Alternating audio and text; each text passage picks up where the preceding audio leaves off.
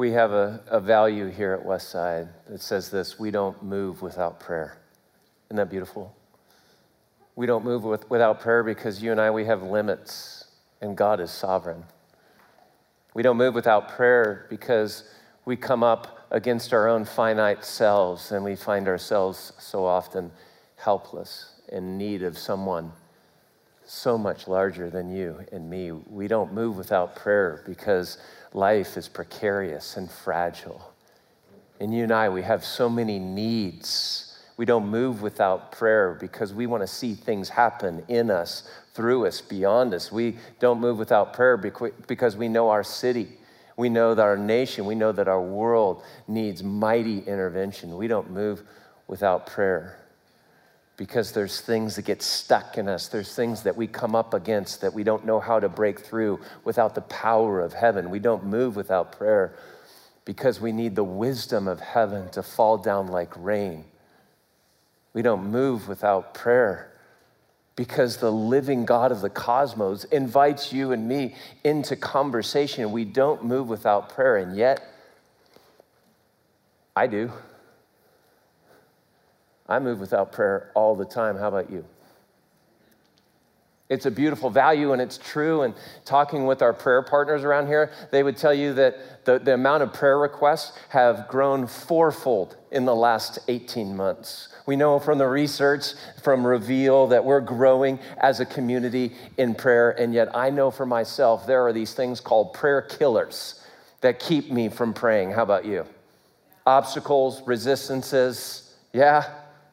And it's like we love to pray. We like to pray. Sometimes we pray. I know some of us have been praying for years and years. Others of us are too maybe intimidated to pray. There's something that keeps us. Obstacles, resistances. What is that for you? What is a prayer killer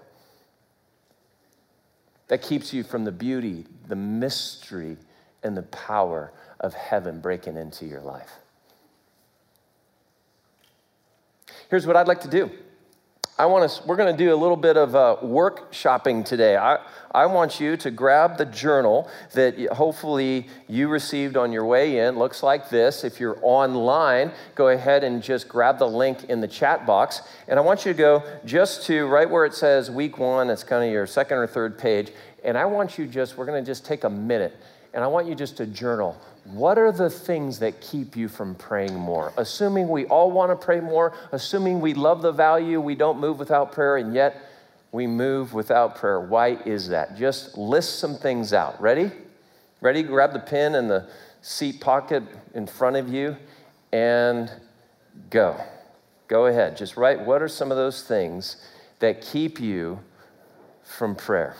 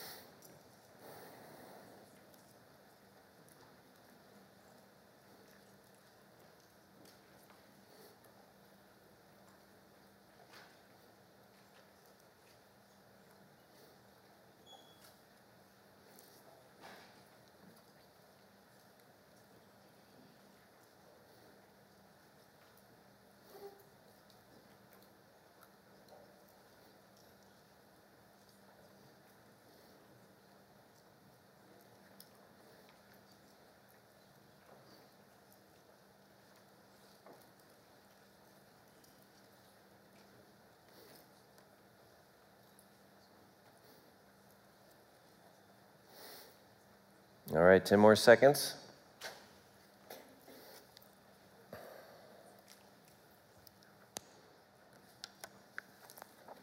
All right, I've got my list. How about you? Got a few things, a couple things, one thing? All right, here's what we're going to do now. We're going to turn towards one another. We're going to stand up. Whether you're at Speedway, hello Speedway, by the way. Whether you're in the North Sanctuary, hello North Sanctuary. If you're online, I want you to take one or two things that you wrote, and I want you to put it in the chat box. And here in the North Sanctuary, I'm going to ask you to stand up now, and you're going to turn towards those that you came with and maybe a few that you see around. Don't leave anyone out. We're going to give you 3 minutes to talk about your prayer killers and maybe make some brunch plans. Go. Go.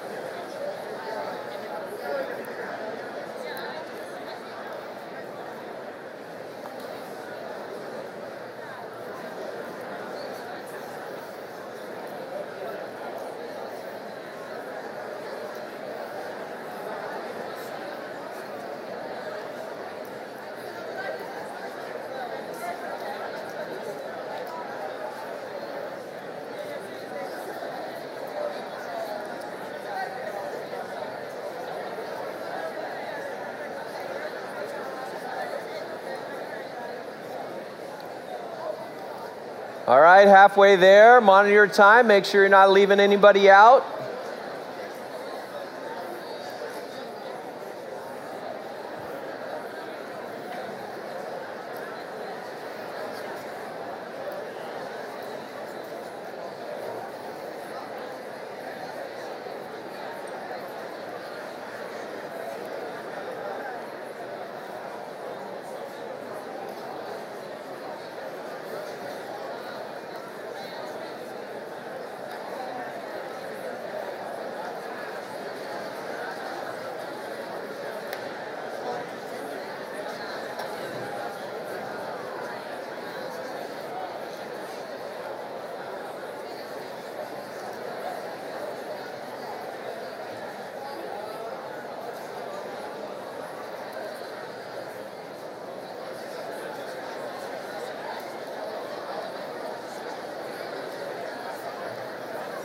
All right, 30 more seconds.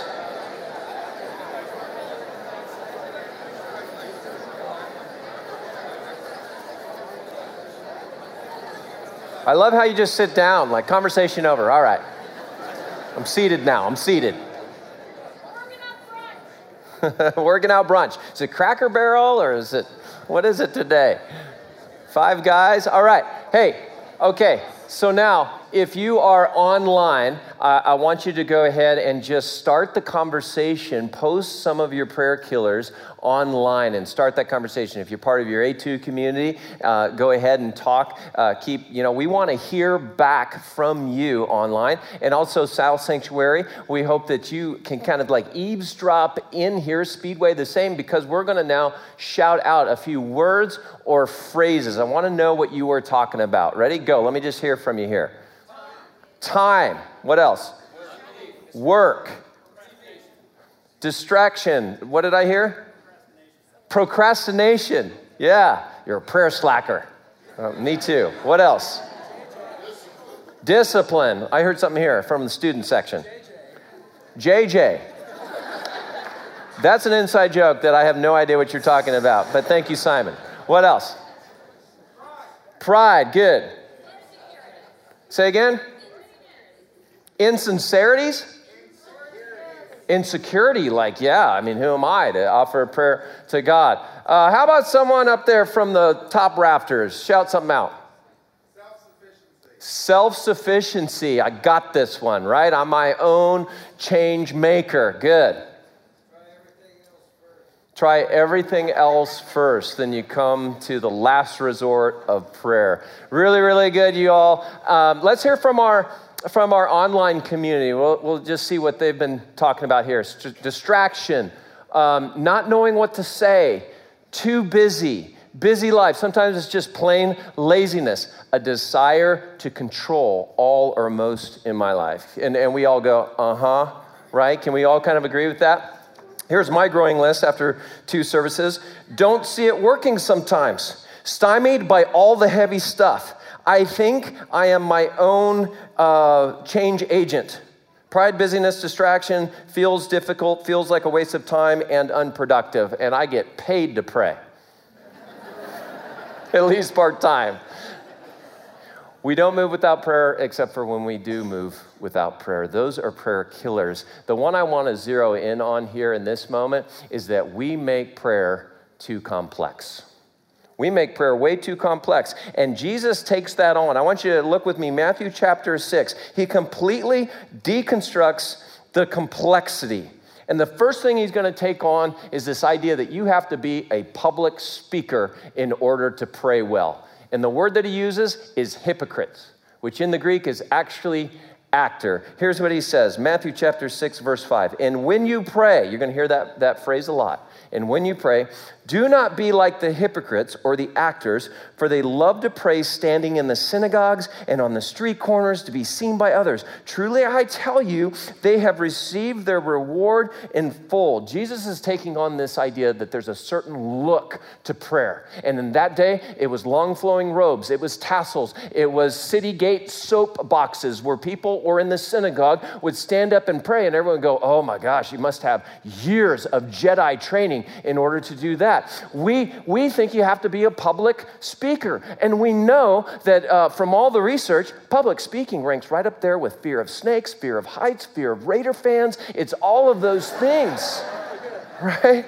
And we go, I don't want to do that. I can't do that. And Jesus goes, no. This doesn't have to be a presentation. This doesn't have to be a production. What's the next complexity he's going to break down? Hoops.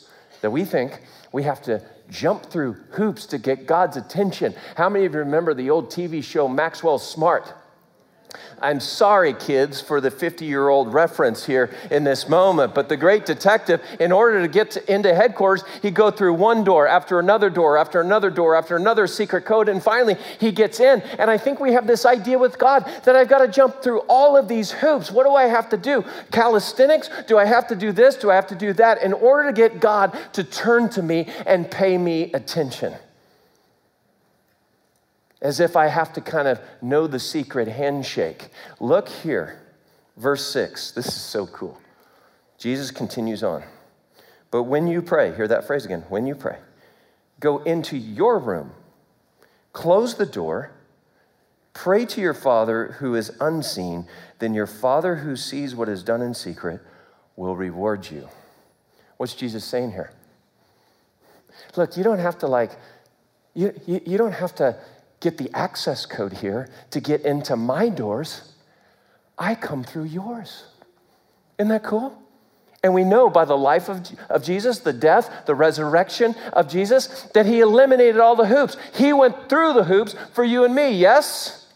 Yes? And isn't that cool? We can close our doors and he busts right through. He meets us in our secret place. He comes through all the hoops into your and my sacred space. Love that. Love that. Jesus is like, look, it doesn't need to be this complex. It doesn't need to be this complex. I just hear Waterboy over and over. You can do it. You can do it. You can do this, right? Let's look at the next one. We think that by praying, we're going to become heretics. We're going to get it wrong, right? I'm going to say the wrong thing, and I'm going to get, smoted. Is that a word? Is that a grammatical challenge here? It's a little bit like talking to somebody who is a grammar fiend, by the way. This fear of talking to the Almighty God is a little bit for me like talking to my father-in-law, who just knows grammar inside and out. And if I ever go to him, I'm just like, his name is Christy. Don't ask me why, but his name is Christy. And I say, Christy, I'm really tired, so I think I'm going to lie down, lying down. I get those words all mixed up, and he just corrects me every time. And going before God, it feels like, well, I don't want to say anything. I don't want to be struck by lightning. I don't want to just all of a sudden get nervous and start, reciting the Pledge of Allegiance or praying to the baby Jesus like Talladega Nights. I don't want to become a heretic, right? But did you notice in the text? And Jesus says this over and over. He says, this is your Father. In a different place, he uses the word Abba, your daddy. In a different place in Luke chapter 11, it's like, well, prayer is like, suppose that you have a friend. I'm your friend. He likens himself to father and friend. And I just know as a dad, when my girls say something and they mess it up, it's so cute. It is so cute. I'm like, say that again. You know, there's something delightful to the father when his kids just simply turn to him. And I think from a good and sincere heart, just even get it wrong. We make it way too complex. We don't have to worry about becoming heretics. We don't have to worry about jumping through hoops. And then he goes on, because we think that another complexity is we have to pray for hours to get it right. Like if I'm going to go before God, I'm going to have to log some time in, right? As if the longer I pray, if God's back is turned to me, I pray for 15 minutes, he does a little this. I pray for another 15, he does a little this. And I pray for a little bit more. And finally, if I log the right amount of time, then maybe God will kind of turn towards me. And it doesn't help when you talk to somebody who's really good at prayer. They're a prayer Jedi. And they're like, yeah, I couldn't sleep. I woke up at 3 a.m. and I prayed for 6 hours. And I'm like, that does not help. That does not help, right? And what does Jesus say here? It helps. And when you pray, do not keep on babbling like pagans, for they think they will be heard because of their many words. Like, this can be short and sweet, y'all.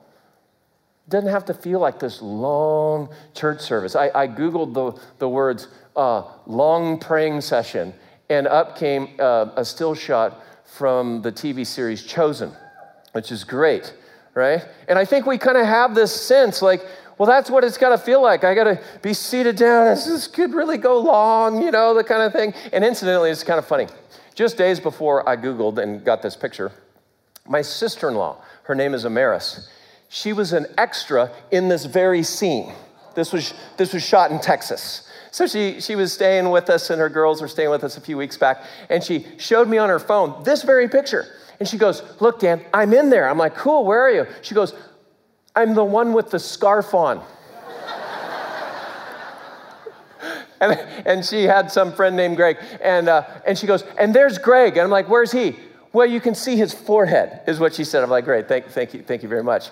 Amaris, the point is that we don't have to pray for long and use long words. And the last one that Jesus really takes on here is this idea of hierarchy. We think that there's a pecking order. There's like professional Christians and amateurs. There's like first class, there's second class. And you know where we work this out? You know where we run it through our head? Well, we do it all the time. But one of the most pronounced places, at the Thanksgiving dinner meal. The whole beautiful buffet is laid out before you, and everyone's ready to jump in, but we know we should have some decorum, some, modicum of respect to God. And we all pause, and nobody wants to pray, and we're calculating in our head, who is the MRP? The most religious person in the room. Who is that? Who is that? Because this is their role, and we need them to pray now and quickly, right? The MRP. Jesus didn't go after the MRP. There were plenty of them. They were found at the city gates and in the synagogues. Who did he go after? The LQP, the least qualified people, just like you and me. In fact, we see this when the disciples, the dearest friends and followers of Jesus, as they are living out their lives past Jesus' resurrection and his ascension, here's what's said about them in Acts chapter 4. Members of the council, that's like the religious elite, they were amazed when they saw the boldness of Peter and John, for they could see that they were ordinary men with no special training in the scriptures. They also recognized them as men who had been with Jesus. That was actually the only qualification. That Jesus has gone through all the hoops, we get to be with him, and something happens and changes when we do. When we do. The more that we just walk in conversation with the Lord, the more people will stand back and go, wow, that gal didn't go to seminary, and yet there's something distinctly different. And do you long for that kind of maybe observation about your life? Wow, he or she I think they've been with the God of the universe. I don't know where that wisdom comes from otherwise. I think they have a life postured around prayer. Because I don't know you could go through such a battle and have such peace. That person has the mark of having been with Jesus because they have had so much pain in their life, and yet there's still this upswell of joy. And for these disciples, they walked with Jesus, and in so doing, they learned from him how to pray. And I want us to turn to a corollary passage now from Luke chapter 11. So if you haven't already, you can use your journal for notes or your app for notes, or just follow straight from your scriptures. Let's look at Luke chapter 11, right at verse 1. Here's where it goes down. Here's where the disciples learned how to be with Jesus in prayer. One day, Jesus was praying in a certain place. Now, I just want to stop there. I want us just to stop there for a moment. Jesus was praying. As the almighty 100% God, but also 100% human, he is communing as Father, Son, Holy Spirit. This is a beautiful thing. And I just want to say that sitting under Randy's teaching back in the spring on his Mighty Strength, this book that he has released and the series that we did together, and this idea that though he was God, he did not regard equality with God a thing to be grasped, but he lived his life, Jesus did, reliant upon the Holy Spirit, just radically amplifies my understanding of this moment. Jesus prayed not just to model for others, but because he chose to live within limits and rely upon Father and Spirit. I mean, that just radically changed it for me. And as an aside, I want to say this. For 15 years, I've been a lead pastor. And what that means is I have sat under my own teaching for 15 years. That's sad. And it has been so fun to sit under Pastor Randy's teaching and the others that have taught us now for many, many months. And we are just in an incredible run. The Fit to Fight series, how many of you just enjoyed that and been benefiting from that? I mean, good grief. We just as a family, Lisa and I and our girls, we just go home and the conversations are rich, and our daughters missed the talk on parenting, but they checked it out online just to tell us all the things we're doing wrong, you know? I mean, it is so refreshing. And isn't it fitting that we go from that, where we're into this fight about the flourishing of our families, and now we land on prayer? Because it's not like we've just got everything dialed in back on the family front, right? 4 dates isn't going to fully fix this. In fact, it's probably true that a few things have kind of surface that needed to, and things have gotten hard. So all the more now, don't you think it makes sense that we would just go down, stay down deep and long on prayer? Yeah? Because we need it. Guess what's coming up next? Launching September the 12th, series called the New Testament Challenge. Why is it a challenge? Because we together are going to read through the whole New Testament together in 8 weeks. How about that? Yeah, and hearing Randy talk about it, he said, I've never challenged in all of his years of ministry, never challenged the community to read through the whole New Testament together. I think he calls it like the Green Beret Challenge, right? We're going to just do this thing. Now think about this run. From looking at the life of Jesus, his mighty strength, to looking at us and our relationships, whether we're single or married, to now prayer, then to the New Testament. It's a little bit like that 1-2 punch we see in Acts chapter 6, that they devoted themselves to prayer into the ministry of the word. I just love what's teed up for us. And when we get to that, when we get to the New Testament Challenge, we're going to read through it old school, or we're going to go through it audio. We're going to do it in our A2 communities. We're going to all get after it. You don't need to worry about it now, unless you're like, that's a lot of reading. I should start now, which you can, right? Or we'll all launch it together. Just wanted to give you a quick look. All right, good? Now, back to this moment. Jesus was praying. When he finished praying, one of his disciples said to him, Lord, teach us to pray, just as John taught his disciples. Now, do you ever just wonder, what did that prayer look like? I mean, we have little snippets and things, but what did that prayer look like? Let me tell you what I don't think it looked like. I don't think it looked like Jesus like, hello, Father. hi, son. I don't think it was rigid. I don't think it was obligatory. I don't think it was super formal. I think it was shockingly and refreshingly raw, honest, real, authentic, alive, and vibrant. And I think those disciples sat there and they're like, we didn't see this at the city gate. We never saw something like this at the synagogue. You mean you can talk to God like that? Yeah. Well, then teach us some of that mojo, because we want to learn how to do that as well. So Jesus said to them, verse 2, when you pray, you can do it, right? You can do it. Hey, look what he didn't say. He didn't say, oh, guys, sorry. That's next level training. That's the Jedi level. You're not there yet. We can't even go there. He also didn't say, go grab some sackcloth, some oil, and give me 15 burpees. He didn't say any of that. He's like, when you pray, you can do this. You can do it, right? And then he leads them in this prayer. Father, hallowed be your name. Your kingdom come. Father, Daddy, the tenderness of God. Hallowed be your name. The sacredness, the holiness, the fierceness of the Father. Kingdom, which is where God holds sway over all things. He's covering some amazing ground. Then he goes on and says, give us each day our daily bread. We can pray for simple things, really simple. Just put it out there. Forgive us our sins, for we also forgive everyone who sins against us. We can pray for complex things like relationships. Are those not complex?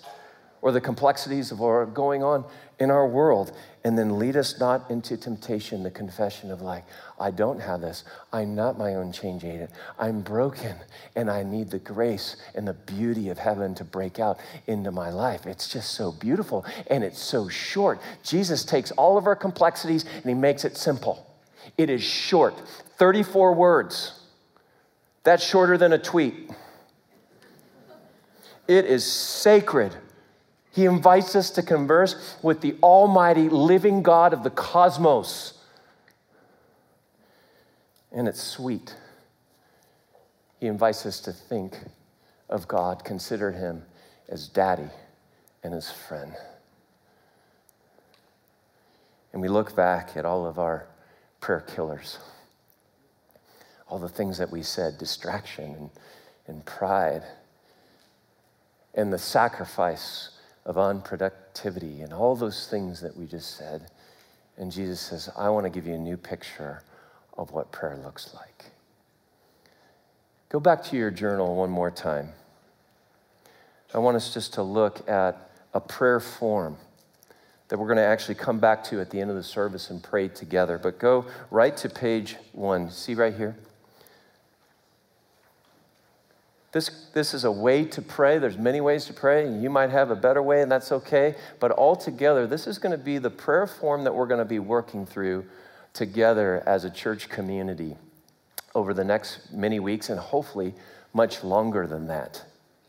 And it just simply, by the way, I want to say that it comes from somebody I've been learning a lot about prayer from, Pete Greig from the 24/7 Prayer Movement.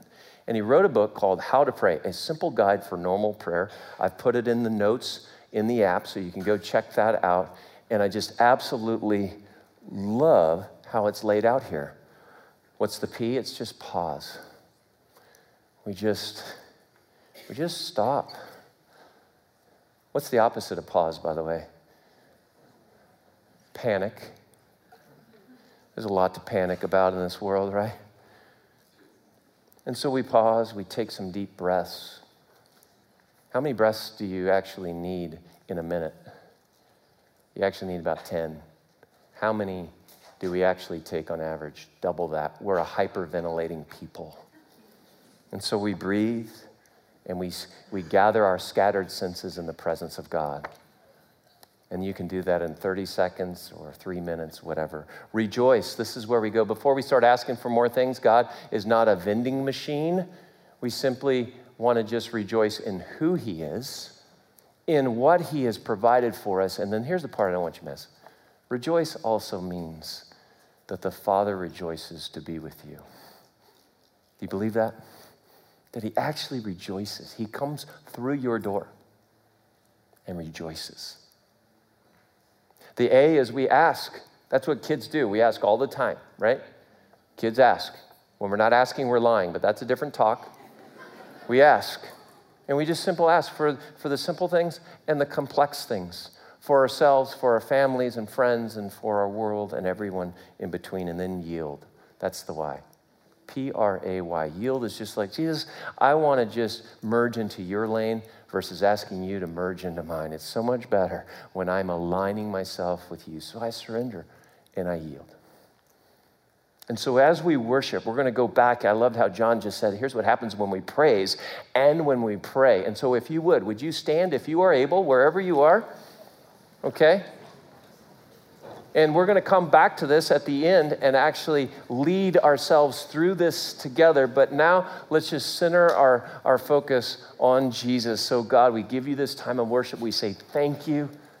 We invite you into our hearts. We just see it all coming together as we offer our worship to you in song and then in prayer. In Jesus, it's your name. Amen.